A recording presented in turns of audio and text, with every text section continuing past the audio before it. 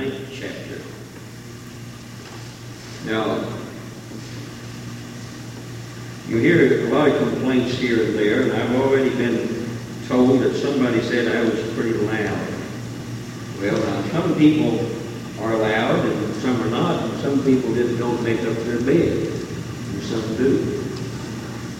Now, some of you won't know what we're talking about, but somebody does. All right, and also we have some requests or demands, whatever the case may be, for some fellowship with Rose Clare Church. Now, I can't imagine why that would want to be. I guess they just enjoy the spirit, that's all I know.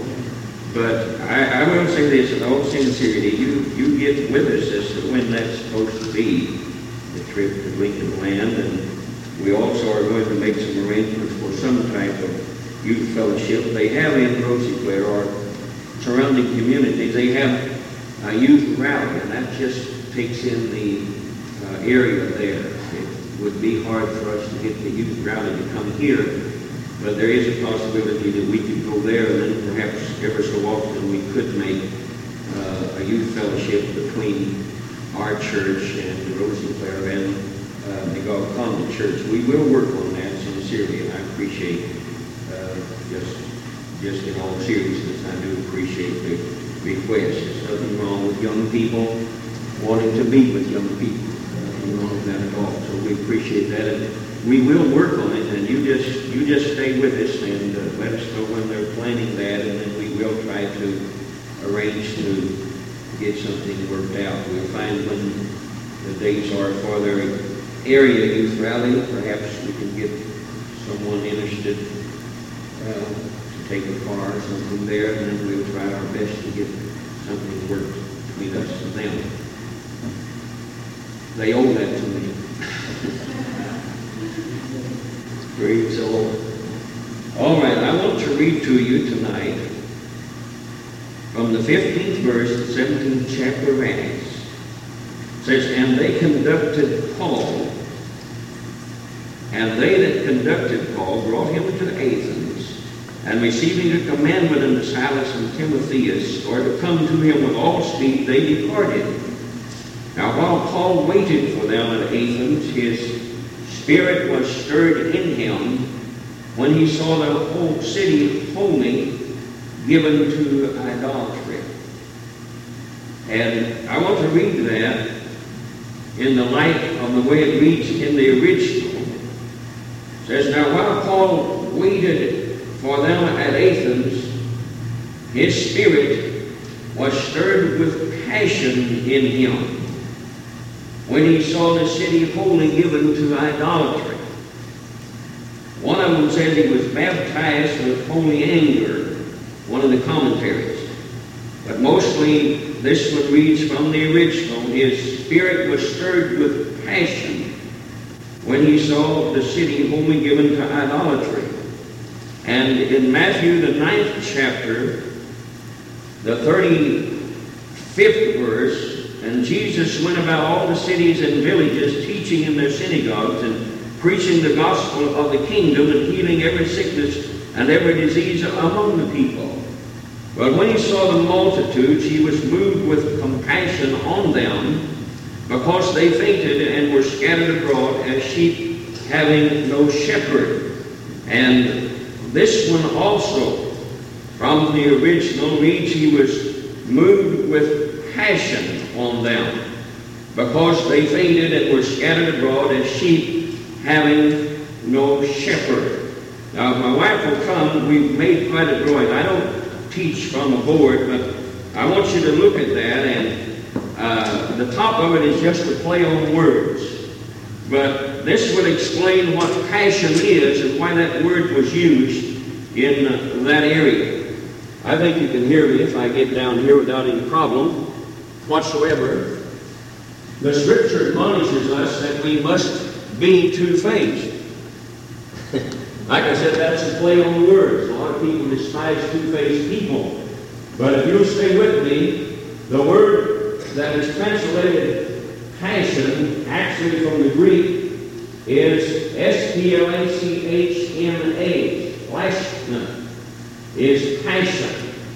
And that is love, zeal, and deep interest, hate and rage and anger, existing in and being exercised in the same person at the same time. Now, I realize if we're not careful, we'll say that's impossible, because this has become alien to us as individuals, and alien, I'll say, to the majority of the churches. But this existed in the life of Christ, and it also existed in the life of the early church. And passion comes to being when revival starts happening. Yes. And this is an ingredient that is missing. Look at it again. Two-faced. An individual has to be able to love the souls of the hurt and the weary and wounded and dying, and at the same time hate the sin and evil and the cause of all the hurt and the misery and the loneliness. That is a complete necessity to have passion. Now, we have a lot of definitions of passion. Our English dictionary gives us several, but I'm coming from the original Greek word and what it says and what it means. So actually, in a sense, in order to have passion, in order to be stirred, we do have to be two-faced. We do have to have one face and one attitude toward the hurt and the weary and the wounded and the dying, as well as a complete reverse attitude toward that which causes it. Right. I realize you say, well, that's impossible. Yet, this is the very ingredient that is missing in our lives and in our churches as a whole today. I don't know what about you, but I have been concerned as of late as to what the reason is that we cannot have a revival. Now, for the most part, very few churches is experiencing revival. Even the larger ones are more or less getting by on what they have. Oh, there's an outbreak here and there, but I'm talking about a revival that changes not only a few lives, but a revival that changes entire towns. Yes. And has in the past changed entire nations. Come on. Entire continents. Has been under the influence of revival. Now, I'm concerned, and I read a lot on some of them that brought revival. Whitfield and Finney and Wesley and on you could go and search their lives as to what ingredient that they had that is missing from my life, and that is missing from your life, and that is missing as unit from the church. I found many things actually that they did that we fail to do now. But the first ingredient they received and had was passion. The ability to love that soul that was floundering, and the ability to hate that same power that kept them in bondage. Now, I think the thing that hurts today, and I'm guilty, and you'll have to take the mirror for yourself. If you're guilty, then fine. And if you're not, why, you just forget about it. But apathy and lethargy has gripped the heart, unbeknownst to most of us, has gripped our heart. Insomuch of love is not as it should be. Concern is not as it should be. And certainly there is not that feeling of hatred toward that which binds the powers of the enemy. Now, I say that, or the powers of those that are God. I say that because most of the time we're able to rub shoulders with it and walk right along with it, and it doesn't seem to bother us. Now, it used to be the old-timers preached hell so hot that people believed there was a hell. Right. And most of the time anymore, hell is hardly ever mentioned. And most of the time they had a gospel that was so regular and so straight and no detours about it whatsoever that made people know it had to be this way or they would miss the kingdom of God. Right. Now, this was caused by a passion, by a love for souls that was lost, and a hatred for that which kept them bound. Now, our example, Jesus, his whole life was one filled with passion. Every place he went, he hated evil with as much passion as he loved good. And you can see the results of that in his life. We just read a particular scripture where he was moved with compassion. He was filled with passion. He loved them with a deep interest in their plight.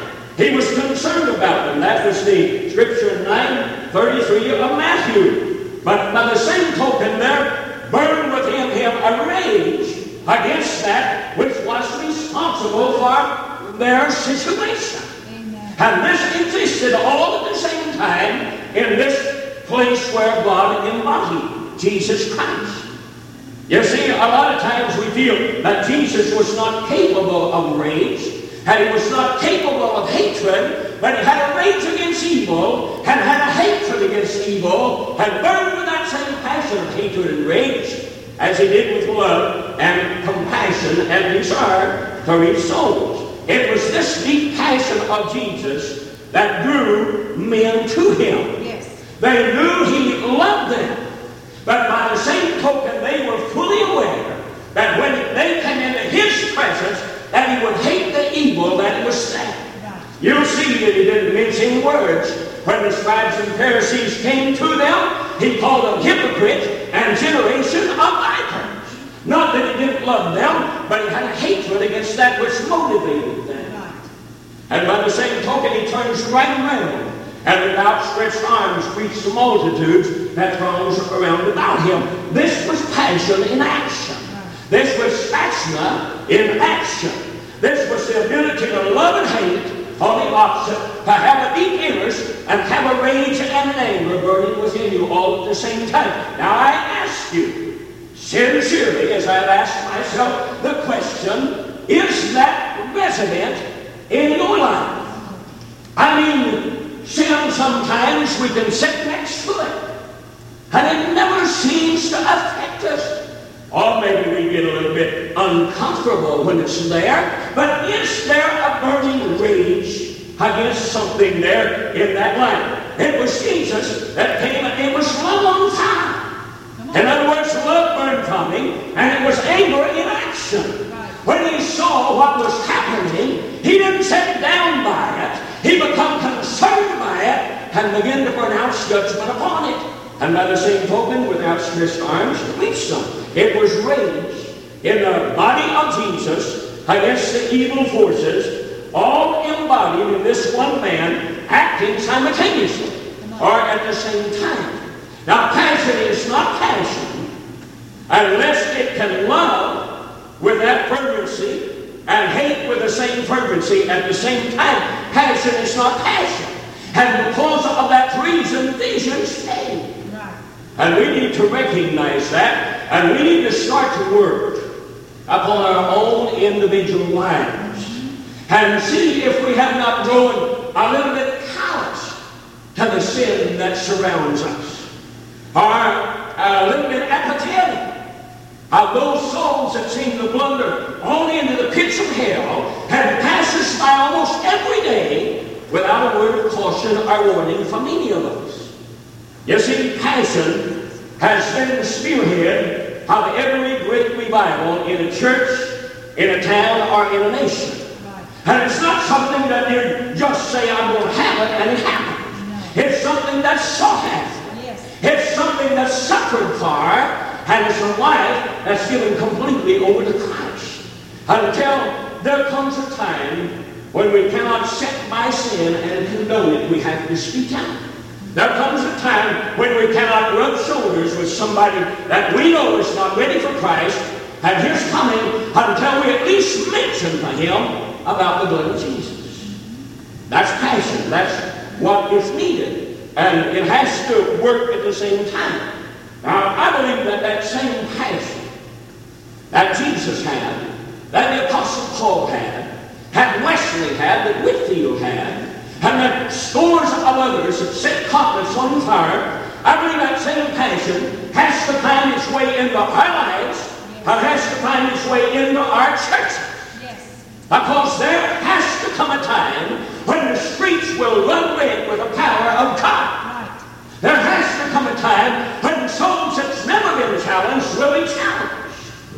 And this cannot be. God cannot, well, He could, but He won't. You see, God has limited Himself.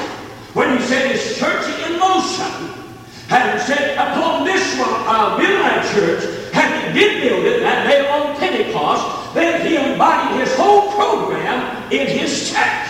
Right. And He limited Himself. All action in this world has to come through God's church, and God working through His church. Now there's a lot of promotion that's going on now. Every pastor is set with ideas and opinions. Now, I haven't been there long enough to be beset with any of those, so I can feel real secure in going on with it. But every pastor is got different ideas and opinions, and many of them try them. And I believe in some of the modern up-to-date methods to increase church membership, but still by the same token, in spite of all the measures we have, and to do it without this passion I'm talking about, it's the height of folly. Come on. The early church was born in an age of corruption, where every law was violated without any conscience at all. So that leaves us in our day without excuse. Right. You see, excuse after excuse is this. Well, this is a bad day we're living in. This is a day when nobody is concerned about Jesus Christ. And I grant you that. But there hasn't ever been a day like the day when the church was born. Have you ever studied whenever the Apostle Paul went in to establish the churches in Corinth and in Galatia? Did you ever study those cities and see the wickedness that was there? And not one single solitary soul hardly knew about the baptism of the Holy Ghost or even about the suffering of Jesus. And moral decay was everywhere. It was disintegrating the whole cities. And yet, the Apostle Paul went into such as this with a message. Now, what happened? He burned with passion. He found women by the riverside and ministered to them, and they burned with passion. He went into the synagogues and began to tell what Jesus was and what He did, and converted them and had them filled with the power of God, and they burned with the same passion. They burned with a rage against that which was responsible for the situation in their town. You see, once Paul got believers together, regardless of how few, they was not content to go sit in their little group, so to speak, or down by the riverside, or what have you. They wasn't allowed together in the synagogue. If Paul went to minister there, he had to go alone and face the doctors and lawyers and scribes and Pharisees of that day. And they had together by themselves, which they did. And they was not satisfied with this, because surrounding them was cities filled with idolatry, immorality, and debauchery, and sin, and lewdness, which would make our day, make us much in our days. What was in those towns and surrounding communities, and yet a few people burning with passion, hating the evil, loving the soul, being motivated by that, set those towns on fire, and 50,000 souls in Corinth were saved. Out of a city of 150,000, Paul garnered 50,000 souls. Right. Well, we ought to be able to do just about as good. Deep passion, things that Jesus has for us. Now, what we have here is members in there had very little wealth. They had no social prestige. They were without the advantages and the many privileges that we have today. So you see, they had no way of contact, many disadvantages, but yet they still burned with that compassion, that passion, a passionate love for the soul, a passionate hatred for that which bound the soul. Now, when we study the book of Acts, we become deeply aware of the deep, driving passion of the lives of those that followed Christ. We find the fervor in which they delivered each message that inspires us. They had a passion which made their preaching positive, persistent, and persuasive. Now, if we are not careful, we would like to put a lid on the gospel. You know, I've heard it said this, such and so really doesn't believe exactly like we believe, so kind of soft pedal it a little bit because we don't want to lose them. And I want you to notice how positive, as well as persistent and persuasive, that these people were. Peter stood up on the first day with the first message, pointed his finger in their face, and said, "You have crucified the Lord of glory." Oh, my Lord, that's not a soft-pedaling message, is it? That's not a willy-nilly way of approaching something in our day.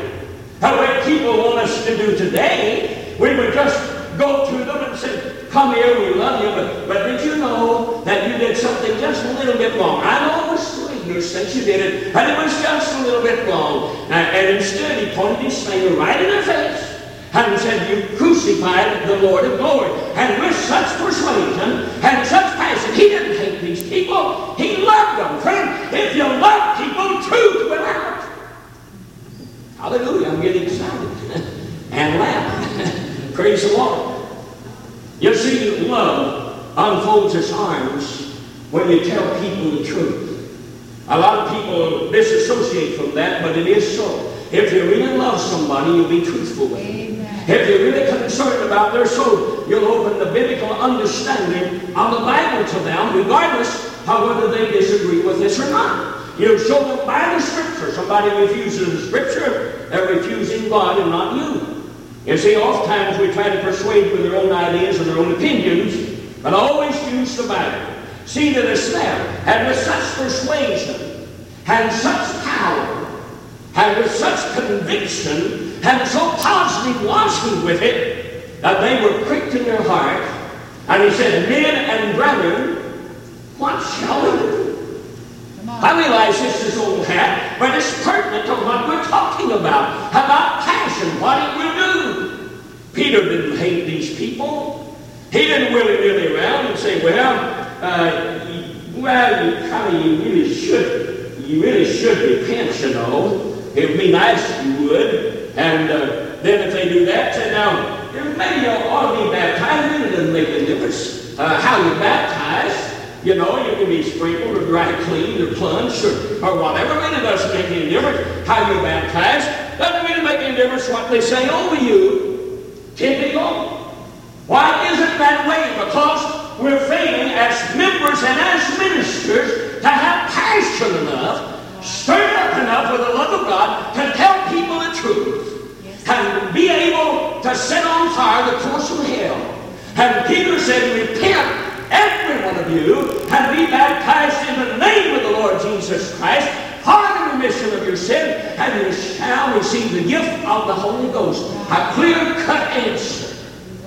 And an answer in which they simply had to accept. Nothing could stop them. Threatenings and punishment only served to fan the flames of the passion that they had. You know, oftentimes, threatenings and people setting us aside and laughing at us sometimes and mocking us sometimes will set us on the sidelines. And it only served, in the Apostles' day and during the Dark Ages, it only served to make them more solid in what they believed. It stirred up the hatred of that which would try to bind them. And oftentimes again, like I said, we can set knowing that a person is wrong in his view, knowing he's wrong in his opinion, knowing full well it's not consistent with the Bible, and if we're not careful, we'll backslap, we'll pat around, we'll soft pedal. And what I'm trying to say is passion will not allow this. True passion will not allow. We'll love the soul enough that we'll tell the truth and hate the evil that blinds them enough that we'll tell the truth. All of this is working in us at the same time. If it's passion. Over the centuries, the church has seen the flame of passion rise and fall. Study some of your books once in a while of the revival and how it sweeps in. You find men, women, boys, and girls that set on fire with a passion for Christ, passion against evil, and revival will happen. And then all at once we sort of fanning the flames of revival, we sit down and try to rest upon the merits of what happened or what has been. You know, the biggest mistake of most people today is we're living in the past and we're living in the future, and we've completely forgotten that there is a present. Right. Amen? So much of the time we can look back in the past and say, oh, it used to be. And then we look to the future and say, what is going to be? But when we're not in the past, and we're not in the future, we're in the present. What about what could be now? What must be now? We're living today. Souls are dying today. Yes. And we need to burn with a fervency in our heart that would get us out of our schoolboy and schoolgirl attitude and get us on the streets and on the roads and the highways, byways and the hedges, down on our knees, suffering, agonizing, and being concerned about a world that's lost and dying. How a lot of people say, well, they don't care. They're not concerned about God. I want to make this one thing clear. You'd be surprised how many people that's outside of the doors of this church that does care, that is concerned, have would like to have somebody with some solidity enough about them to tell them the truth. Amen. I remember one time, it's been some years ago, and the old saying was, tell it like it ought to be. Tell it like it is. Tell it like it ought to be. And one man came to me one time and said, tell it like it ought to be, is the way it is. He said, just don't tell it like it ought to be, tell it like it is now. Tell it like it is now. And this is what the world needs. Now, churches have been set on fire. Conferences have been set on fire. Our nation has experienced revival time and time again. And then there's been times when the flame has flickered and nearly went out. I would like to say probably we're in such a time as that now. And there's a great need for evangelism in our day. But again, as I said, there is passion versus promotion. It's not hard to get a promotion given. It's not hard to get somebody in that can tell you all kinds of ways to increase your church membership. But I think we often measure what we're increasing church membership with.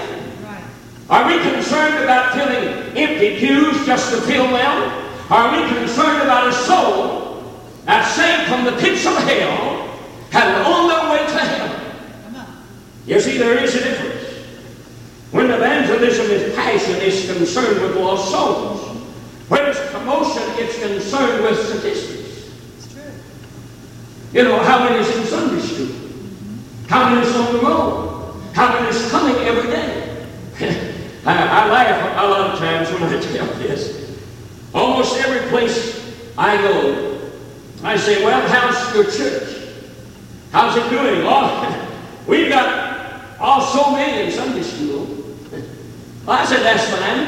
How many you got Wednesday night prayer service? And they don't ever want to talk about Wednesday night prayer service. That's right. And I don't know why. Come on. Does anybody know why? Lift up your hand. Because statistics, it's hardly as high, you know. Right.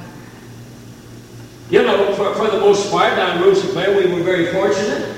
We had probably more out for Bible study than we had out for Sunday school. It's true. Because people were concerned about growing on the Word of God. You know, when you minister, when you preach, you just get the high spots. And leave somebody around sometimes just bouncing from one high spot to another, not really know where they've been. And real good, serious Bible study is for the individual that wants to grow, that is concerned about the things in the Word of God, and concerned about enriching their own lives, and by enriching their own lives, they can reach souls. Amen. A baby never bears a baby. It takes an adult to do that. Also, when it's evangelism is passion, it's used to advance the kingdom of God. When it's promotion, it's used to enlarge an institution. I very often come short. When I was in Rosiclare, I had to stop oft times and ask myself the question, what is my reason for wanting growth? And I have to be very truthful and honest. Why do I want growth? Is it because it looks good whenever I send in a report?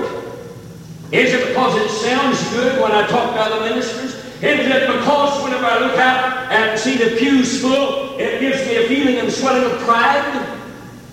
Or do I want growth because souls are lost and dying and undone, and people are suffering and are sick and are afflicted and need a touch of God, which one is it? I am not the only one that must be faced with that issue. All of us must be faced with that. Why do we want growth? We want growth here. We're concerned about growth here. That's our primary interest about growth here. But friend, just to double our efforts or double our attention, triple our attendance by promotional gimmicks will not increase the value of what we have one iota. But if we can get a burning desire to see souls saved and to see bodies alleviating the suffering of one individual. And I'm not saying this against growth. We want it, we need it. But we need first to find out, why do we want it? Do we want it to prove something to somebody? Do we want it to prove something to the people perhaps that left? Perhaps have been a little adversity? Do we want to prove to them that this place can be filled again? If that's what it is, we just, well, forget it. You see, we've suffered. You've kept the doors open. And it had to be more than a reason just to prove something to somebody. Why am I here? I ask myself the question. Is it to prove to somebody that I can build again from scratch? Why am I here? Because there's a burden for souls that's lost. Because there's a burden for you and a love for you and a desire for you and to know that you deserve more and the powers of hell have allowed to have you. You see, I have to face the issue. And you have to face the issue too. Yes. Because until we do, until we fully face it and start in, there'll be nothing. Because God is not with us just to prove something to somebody. All we need to get interested in is souls. Is their soul? Are we concerned? Does the passion beat in my heart?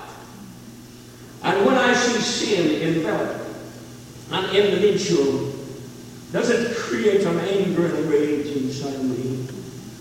I went to Oklahoma City, close to that, in Norman, Oklahoma, to preach a funeral of a grandmother. How old was Ty? 2 years old? 13 months old, a bouncing baby boy. Had been born to a couple that had prayed for a boy, and God, they said, answered their prayer. And in a tragic automobile accident, snuffed the life of the boy and the life of his grandmother. I was called there to preach that funeral in Norman, Oklahoma. And I walked in there to that funeral home. I looked down at the face of that fat little boy laying there with his grandmother. There's something overwhelmed me that I don't remember ever experienced before. There was love and pity and compassion for those that were there weeping, but there welled up within me an anger and a rage that the powers of hell could creep in and snatch away life just like that, without anybody standing up against it. I thought God somewhere, someplace. Now I just don't believe whatever's to happen will happen. And I just don't believe that God does all the taking. I believe the powers of hell is loose. I believe that He's the author of death Himself. The powers of hell is. And I believe a lot of times death comes because people are not on their prayer bone, and churches are not where they ought to be, and saints are not where they ought to be. Come on, preach it. It's true. I can't help but believe that. Come on. And I don't mean to be harsh.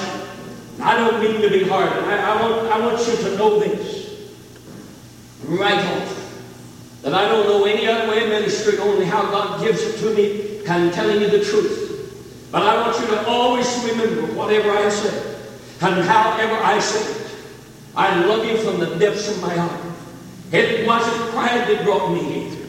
It wasn't desire to do something on my own that brought me here. And I was here the first night, and something moved in my soul, something moved in my heart, something I love, embrace.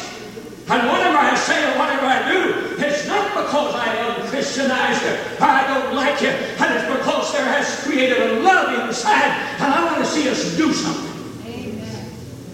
For God. Yes. Not for us. Hallelujah. When evangelism is passion, it's a privilege to perform. I've had to look at this a lot. When it's promotion, pressure, and strain exist in the performance of its duties, and that's the best measure if I know. And I don't mind telling you, I've got to fall on my face a lot of times when this thing just seems to be a strain to move. Friend, if it's passion, if it's like it ought to be, we'll find it a privilege to be kind of about our Father's business. Yes. We'll find it a privilege to be in the house of God. We'll find it a privilege to intercede. We'll find it a privilege to witness. We'll find it a privilege to pray. We'll find it a privilege to sing. We'll find it a privilege to testify. Everything will be a privilege. But it's the other thing. If it's promotion, if we're on a promotion kick, if it's just for the sake of doing something, there's a pressure in it, there's a strain in it. Now, I know this from experience. There was one time in Rosie Clare that God placed it on our hearts that we would make a complete sweep of the town. We'd divide it, of course it's a little bit smaller than this. We divide it off by streets, and we'd make a complete sweep of it, and we'd get the names, where they went to church, if they went to church, and we'd witness to them, and this we did. And it was progress. It was easy. It was a privilege. But then after a few years it worked so good that we decided that it would be nice to do it, and God wasn't in it at all. And everybody that went out was under pressure and under a strain. I mean, if they realized this is promotion. This is trying to promote. And what we had before was passion, was concern, of moving with zeal, desire, and determination. And there is a difference. And I will say this, all the things that we do, all the things that ever happens from here, let's let it happen under passion. Let's don't get promotion in on it. When it's passion, there exists spontaneous and urgent witnessing. In other words, it's just spontaneous. When it's passion, you're just there. You want to witness. Nobody's forcing you to. You just want to. And when it's promotion, witnessing has to be coaxed and coached. Right. Both. Amen. Anybody ever experienced that? Where you have to be coaxed and coached to witness? Right. Tell you how, tell you when, tell you where to go, tell you how to go. Oh, friend, listen, passion will send you where you need to go. Passion will send you to the right place. Passion, friend, will cause you to know where to go. And you have some words to say when you get there. Right. Amen. Passion will do it. Hallelujah. When it's passion, it's a spiritual exercise of a caring heart. When it's promotion, it's religious gimmicks to achieve ecclesiastical success. Just a gimmick of some kind, just to get people in. I'm not going to mention the town, but I am going to say there were one that's Pentecostal, and they were having a Sunday school contest, and they wasn't very far from here. And there was quite a prize at the end of it. And one church knew that individuals went someplace else, and they said, just come in long enough to be counted and then go to your own church. Religious gimmicks. Promotion of what value? Of what value is it to have 400 on a board and a lot of them just come in long enough to be counted? Or even have 400 just stay there when there's a promotion. A promotion gimmick of some kind. Of what value is it? You see, promotion is easier. Doesn't cost as much. I'm talking about from you. That's right. You see, passion costs suffering. Yes. It costs prayer. It costs tears. It costs agonizing. It costs patience. It costs waiting. Promotion to snap your finger, billboards is sent out to you, places told where you can go, words wrote on papers to what you can say. No problem with that. That's promotion. That's right. But it wasn't promotion that led David Livingstone into Africa. It wasn't promotion that sent him there. And he was gone for all those years, and then when they found him, offered to let him live in luxury if he'd come back. He said, no. I'd rather die here with those whom my heart is burned in passion for their souls. It wasn't promotion. It wasn't that caused John Wesley to leave the marble cathedrals of the state church, go out into the fields where he could pour out his burdened heart and soul to those that were spiritually starving. You see, this man had it made. He was in the state church, had a good income, had a good place to live. But it wasn't promotion that took him out of that. It wasn't promotion, it's passion that burned in him as he walked up and down the streets and saw the needs of hearts and souls, and saw that they must be walking in those marble cathedrals maybe would never be in them. It wasn't promotion, it was passion. Took him out of there as he signed his name off, walked out into the street to people that were starving, was tired of baby feeding individuals that wanted nothing. Saw individuals that wanted all things. It was spiritual passion, utterly unknown as far as the natural mind was concerned, that sent Whitfield to England and America, preaching the gospel and weeping every place he went. Yes. Long ago, in Proverbs 29 and 18, there was a saying, where there is no vision, people perish. Where there is no vision, people perish. And one of the primary elements of vision is passion. Yes. Unless there's a genuine burden for passion for lost souls, the vision of our field and task will never be complete. General Booth is reported to have said these words to King Edward VII, Your Majesty, some men's passion is gold, some men's passion is fame, but my passion is souls. Amen. Hallelujah. My passion is souls. It overwhelms every desire I've got. Every whimsical little thing that comes along, passion overwhelms it. He said, I don't have a passion for gold. If I have gold, it'll be when I walk on the streets of gold. I don't have passion for fame. If I have fame, it'll be when I enter in the kingdom of God and hear my name called. But he said, my passion, what burns within me, what makes me rage with anger and hatred against that that holds and loves by the same token, whether it be bitters, his souls of humanity. Oh, God, help us not to lose sight of the fact that there is a hell as well as a heaven. Have flames to burn as much as anything else that ever did. We need to realize in the midst of the wail of jet engines, in the crash of old orders, the mesmerism of materialism, the savage competition of this modern life, the great pull toward worldly programs and pleasures, let's ask ourselves the question, have we lost our ear to the cry of the millions that are dying, that having no hope without God in this world? And I'd have to say to most of us, maybe all of us, have resounding yes, our ears have become dim-hearted here, and our hearts have become callous. We sit and dwell in our own sealed houses, in our apathy and our lethargy of sin and debauchery, and balance the world without one testimony, hue and cry coming and escaping the lips of the church. Compassion will change this. Compassion must change this. Passion burning with fervent zeal and desire. Passion is what we need. Holy passion, heavenly vision. Such were the characteristics of the early church. Acts 8:1-4 caught my eye. And this is what it said. They were scattered abroad. That's the saints. Persecution scattered them and went everywhere preaching the gospel. Yes. And as I read that, as a thought entered my mind, I just thought, if the 20th century church, as it's made up of today, if persecution scattered us, I wonder what our record would be. Most probably, they went everywhere and back to it.